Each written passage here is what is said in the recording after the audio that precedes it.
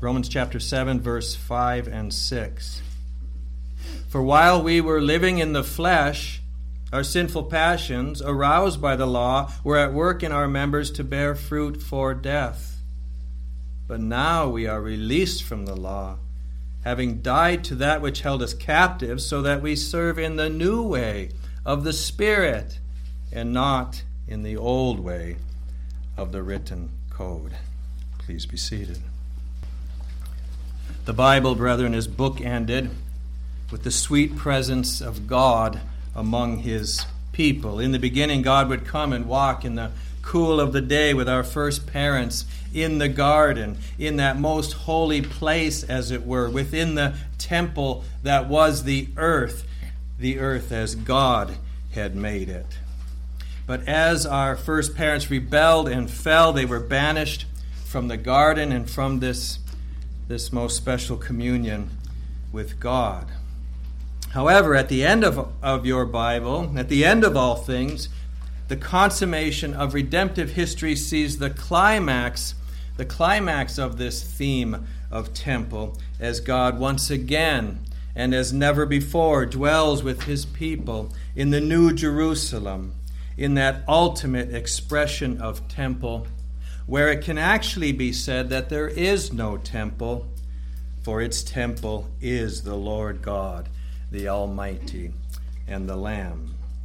And all of redemptive history then looks forward to this ultimate reality of temple. The whole of the Bible anticipates this ultimate fulfillment of God's presence with His people.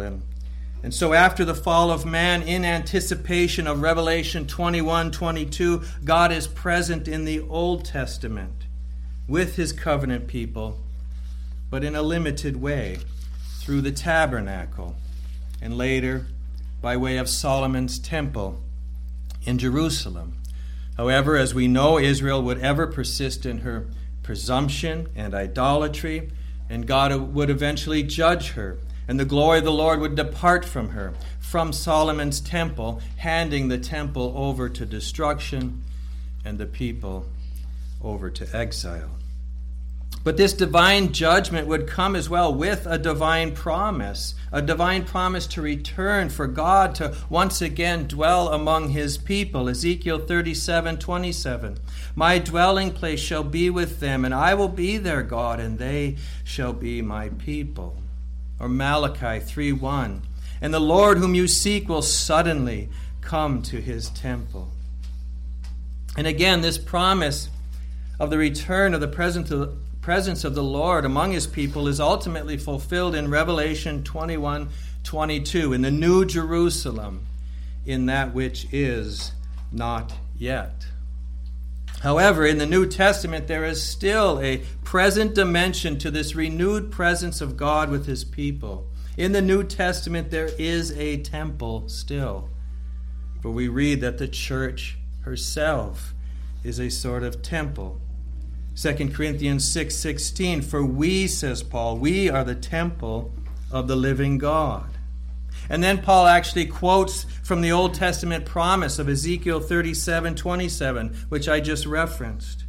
As God said, I will make my dwelling among them, I will walk among them, and I will be their God, and they shall be my people. We are the temple of the living God. And so how then are we as believers now God's temple? Well, 1 Corinthians 3:16, do you not know that you are God's temple and that God's Spirit dwells in you? Or 1 Corinthians 6:19, do you not know that your body is a temple of the Holy Spirit within you, whom you have from God? For Paul, the Holy Spirit is no mere force or power or influence, but rather the very fulfillment of the promise of God that He would once again and as never before dwell among His people. Even that God Himself would dwell within His people. And the indwelling of the Holy Spirit in the believer, then, I would submit to you, is central to the Christian experience of redemption. Essential to the and central to the salvation, the Christian's experience of our salvation in Jesus Christ. And this is true as well in this present time where we await our final salvation in this time of the not yet. For it is through the indwelling of the Holy Spirit that we now taste already of that which is not yet. In other words, it is through the indwelling of the Holy Spirit that the final glory of the presence of God among us is brought into the present to be experienced by us now. For the Holy Spirit is the earnest, the foretaste of what awaits us in the New Jerusalem. Ephesians 1:13, when you heard the gospel and believed in him, says Paul, you were sealed with the promised Holy Spirit, who is the guarantee, the earnest, the foretaste of our inheritance until we acquire possession of it to the praise of his glory. At the center of the already not yet framework of the New Testament and the church age is the Holy Spirit. It is by this indwelling of the Holy Spirit, brethren, that we, the church, become the eschatological people of God, the end times people of God, the consummated people of God, yet not fully consummated, but yet brought into the present. Through the indwelling of the Holy Spirit, we are formed into the people of God, among whom God now dwells in the present, in the already, by the Holy Spirit. It is through the indwelling of the Holy Spirit that we become a new people, God's eschatological people. And I think it is important and helpful and even essential for us to realize this, to view ourselves aright, to view ourselves as God sees us, as his covenant people, his treasured possession among whom he is most pleased to dwell. To reckon ourselves as no longer of this world, no longer of this present evil age, but rather belonging to the age to come. The whole of the human race, brethren, are as dead men walking. The whole of this world is but death.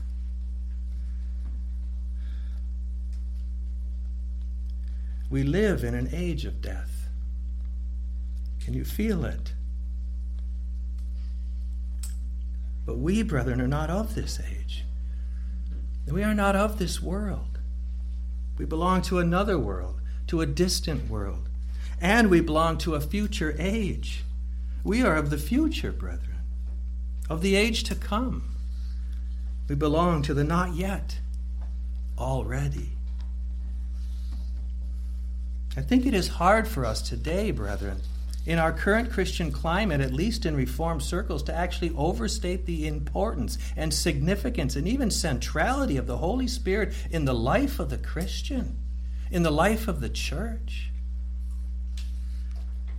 For I would submit to you that it is by the Holy Spirit, brethren, that we as Christians are actually enabled to live the life of the future here and now in the present.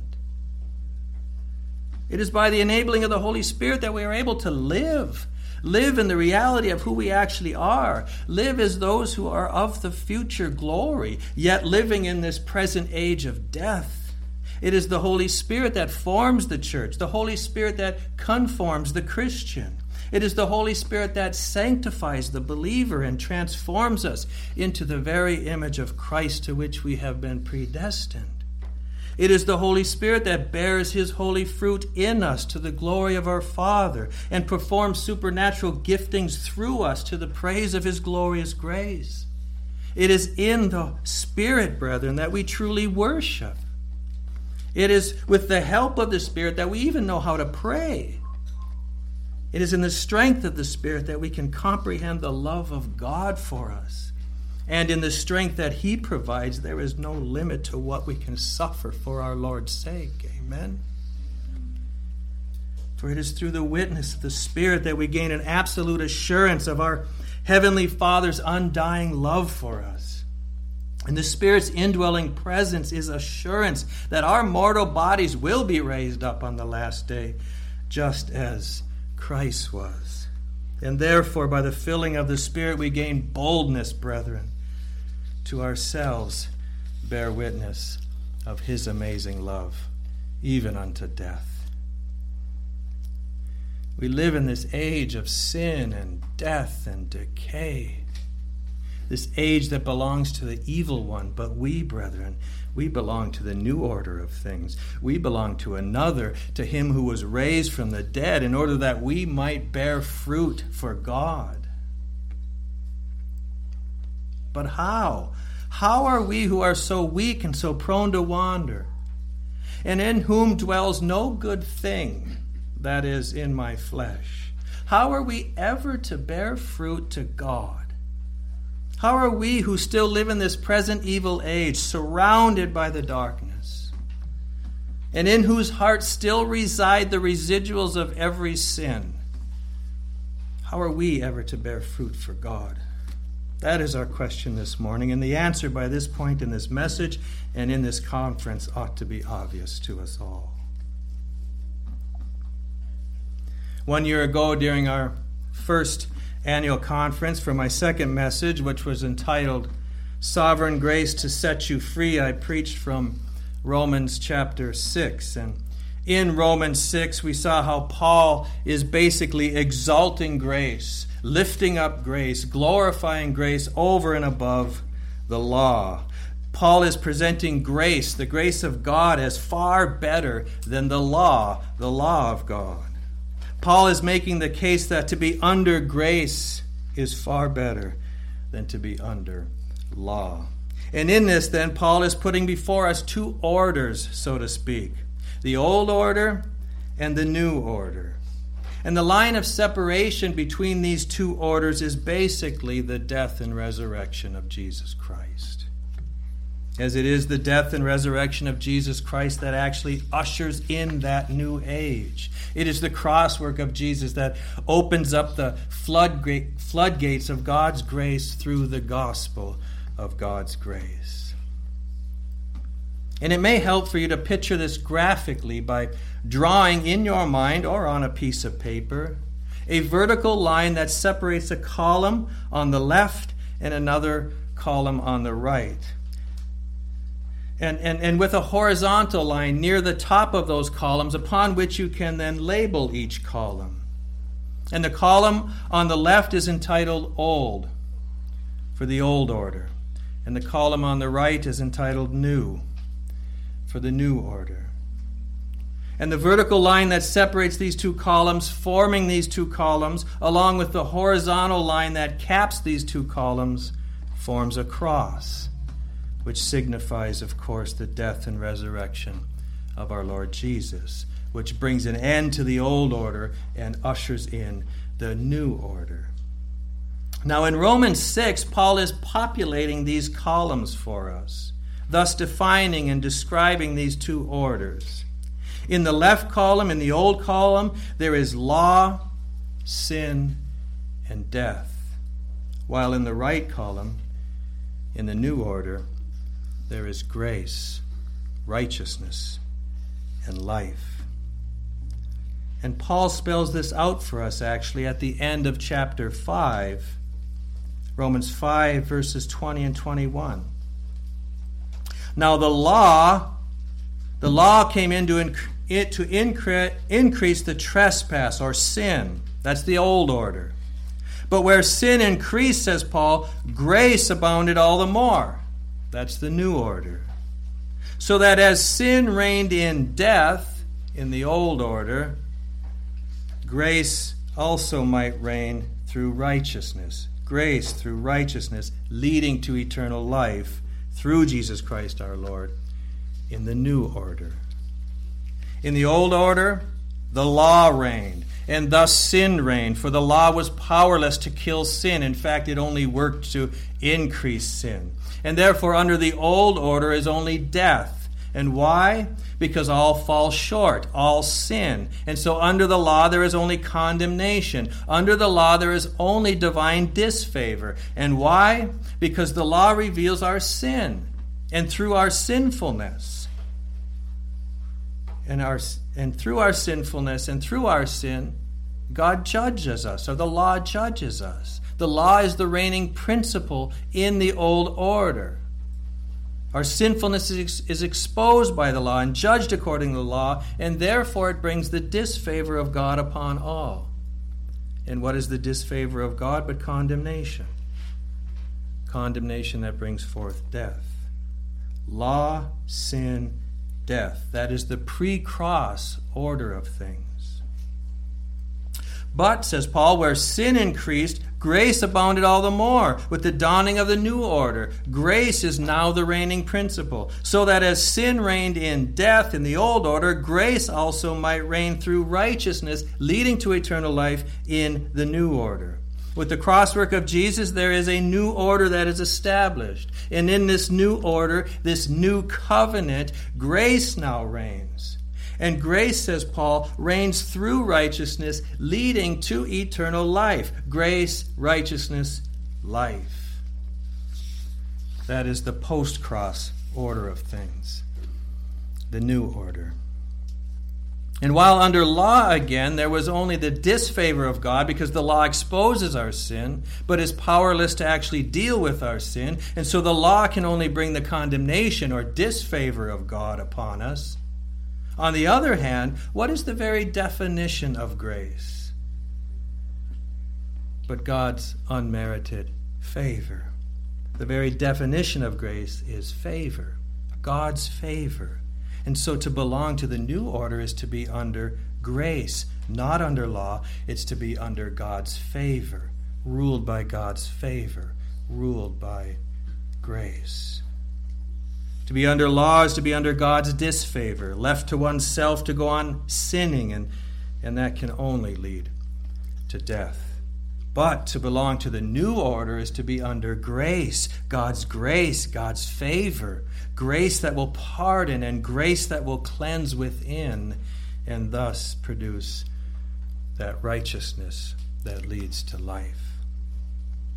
And so again, under the law is to be under God's disfavor, and thus left to sin, enslaved to sin, and sin leads to death. While to be under God's grace through faith in Christ is by the very definition of the word to be under God's favor, and by this powerful divine influence to put sin to death and to walk in the newness of life.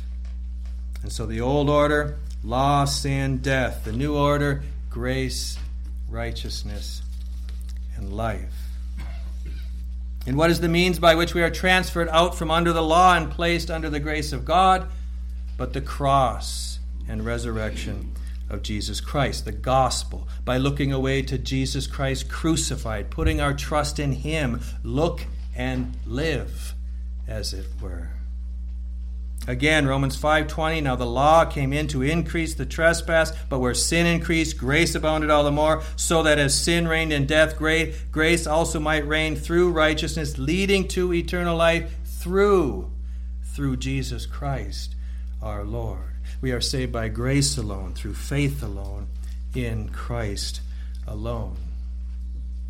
And what Paul is doing in Romans 6 is basically glorifying grace, exalting grace over and above the law, even throwing the law, as it were, under the bus. For Paul, thus far in his letter, has managed to demonstrate how the Jews who were under the law were no better off than the Gentiles. In fact, that we are both equally disadvantaged by sin. Romans 3:9. What then? Are we Jews any better off? No, not at all. For we have already charged that all, both Jews and Greeks, are under sin. As it is written, none is righteous, no, not one. And this lack of advantage for all those under the law, if you think about it, only proves and exposes the ineffectiveness of the law. The Jews had the law of God. And yet they're no better off than the Gentiles, the lawless ones. Though many believed among them that the law was the key to righteousness and life, the law actually only brought sin and death, as Paul makes clear. And this begs the question then, why? Why was the law so ineffective and grace so effective? What is the mechanism here? How does this work? Why is there only more sin and death in the old order, under law, under Torah? while in the new order, under grace, there is righteousness and life. And if you think about it, the question, at least the second half of it, is basically the same question I asked at the beginning. How are we who still live in this present evil age, and in whose hearts still reside the residuals of every sin, ever to bear fruit for God, righteousness unto life? Well, in Romans chapter 7, Paul gives us the answer to both sides of the question in verses 5 and 6. Why such failure under the law, and yet righteousness leading to life under grace? Romans 7, verses 5 and 6. For while we were living in the flesh, says Paul, for while we were living in the flesh, our sinful passions, aroused by the law, were at work in our members to bear fruit for death.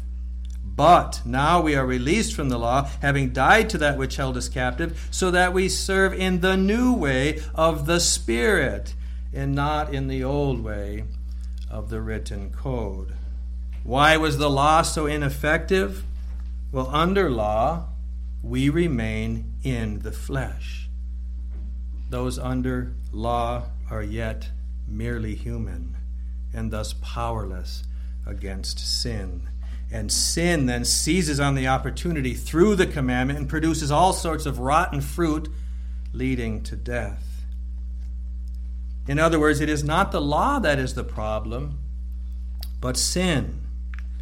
And that is what Paul elaborates on in verses 7 through 12 of chapter 7, a section which ends with this. Verse 11, for sin, seizing an opportunity through the commandment, deceived me, and through it killed me. So the law is holy, and the commandment is holy and righteous and good.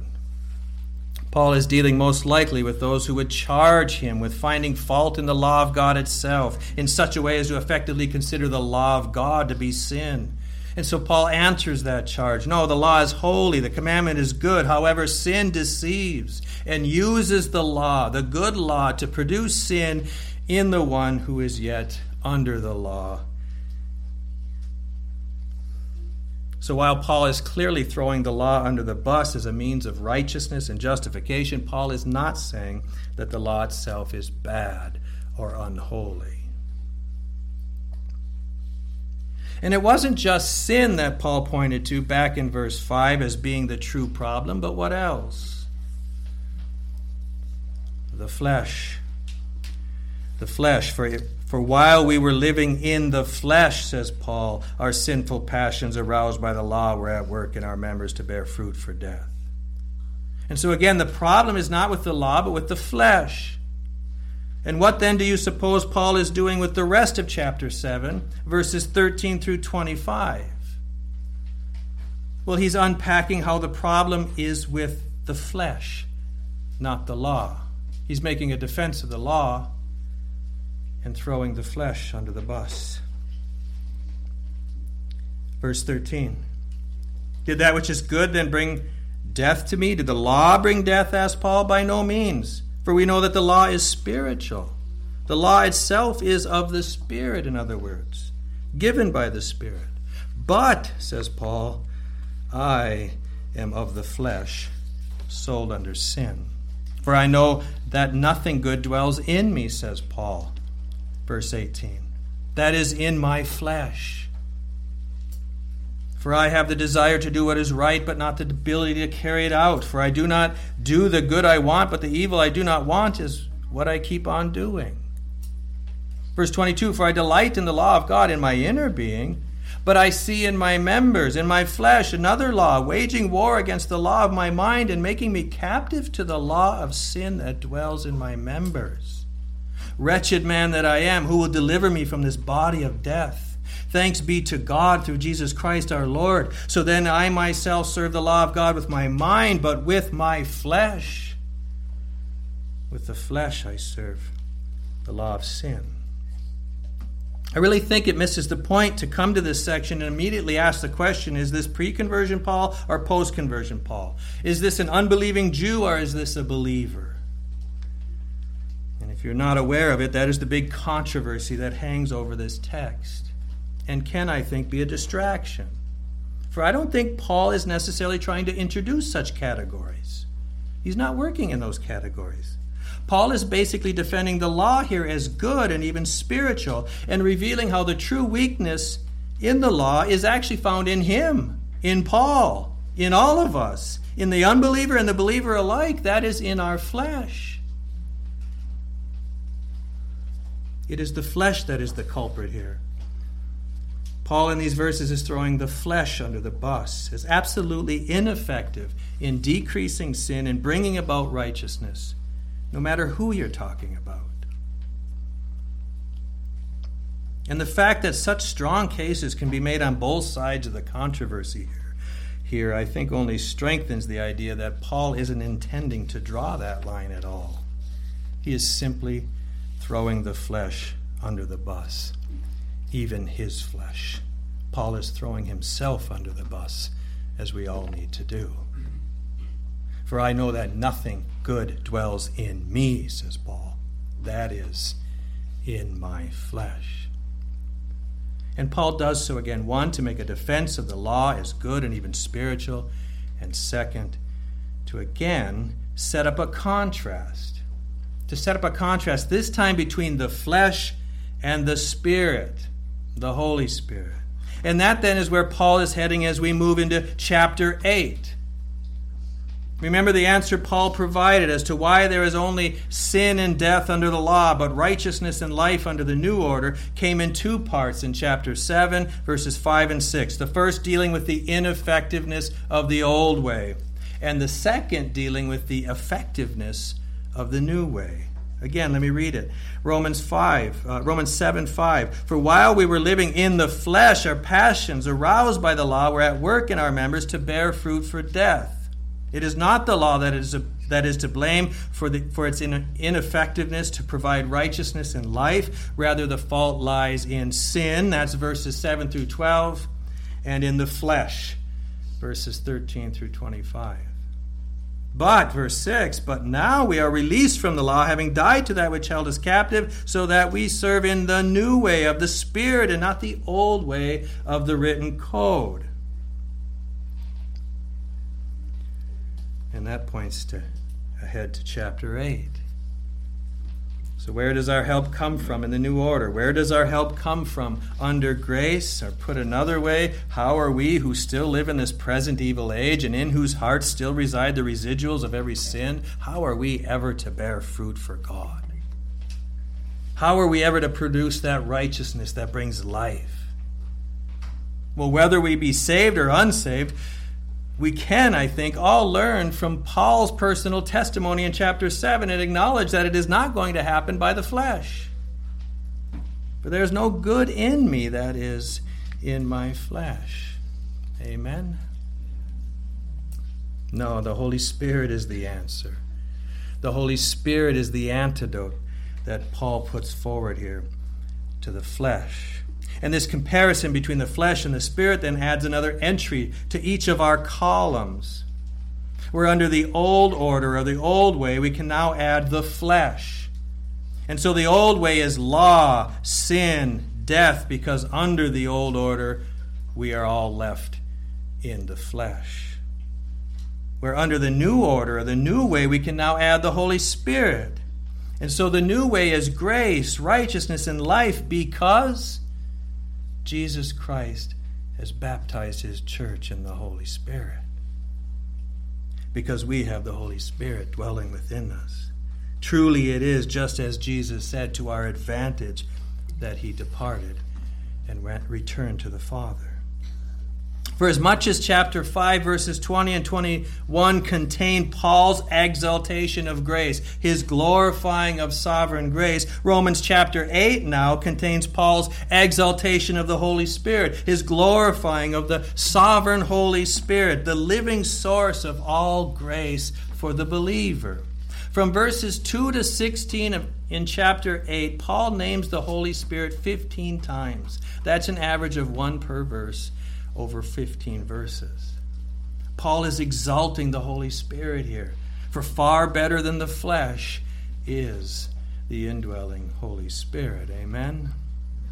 And it might be worth noting that the closest Paul gets to an imperative, a command in those 15 verses, is found in verses 12 through 14. So then, brothers, we are debtors not to the flesh, to live according to the flesh. For if you live according to the flesh, you will die. But if by the Spirit you put to death the deeds of the body, you will live. For all who are led by the Holy Spirit, all who are led by the Spirit of God, are sons of God. The main thrust in Romans chapter 8 is assurance. Blessed assurance.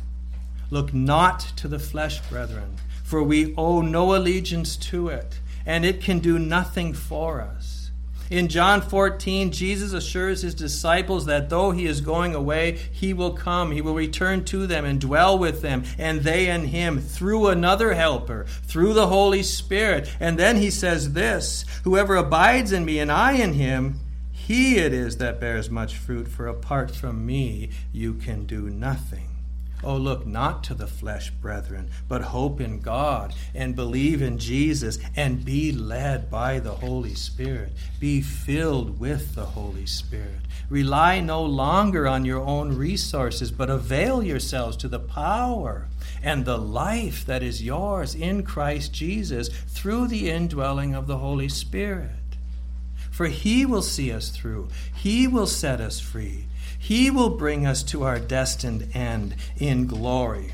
For if he now dwells in us, then he will surely raise us up on the last day.